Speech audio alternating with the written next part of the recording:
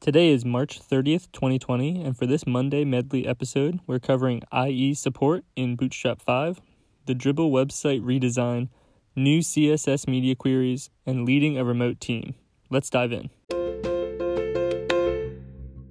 A recent Themesburg post discussed Bootstrap 5, which will be released later this spring, and how it will not support Internet Explorer 10 or 11.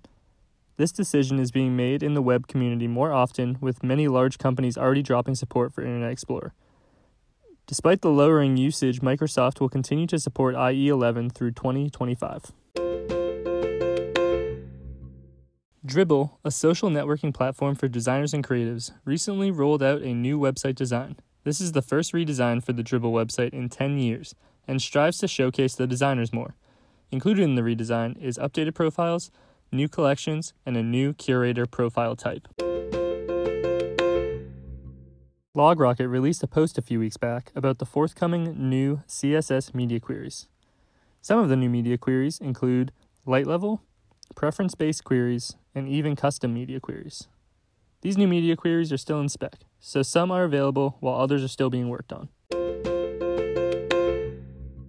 Mark Bolton recently wrote about leading a remote team, giving tips for leaders that are new to working remotely. Information like this is becoming increasingly important, as teams are currently being forced into remote work longer than originally thought. Learn about creating rituals, asynchronous communication, and prioritizing your people. Want to know more? Head to fewdaily.com for more of today's topics and other front-end web content.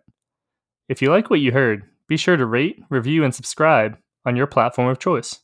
That's all for today. Tune in tomorrow.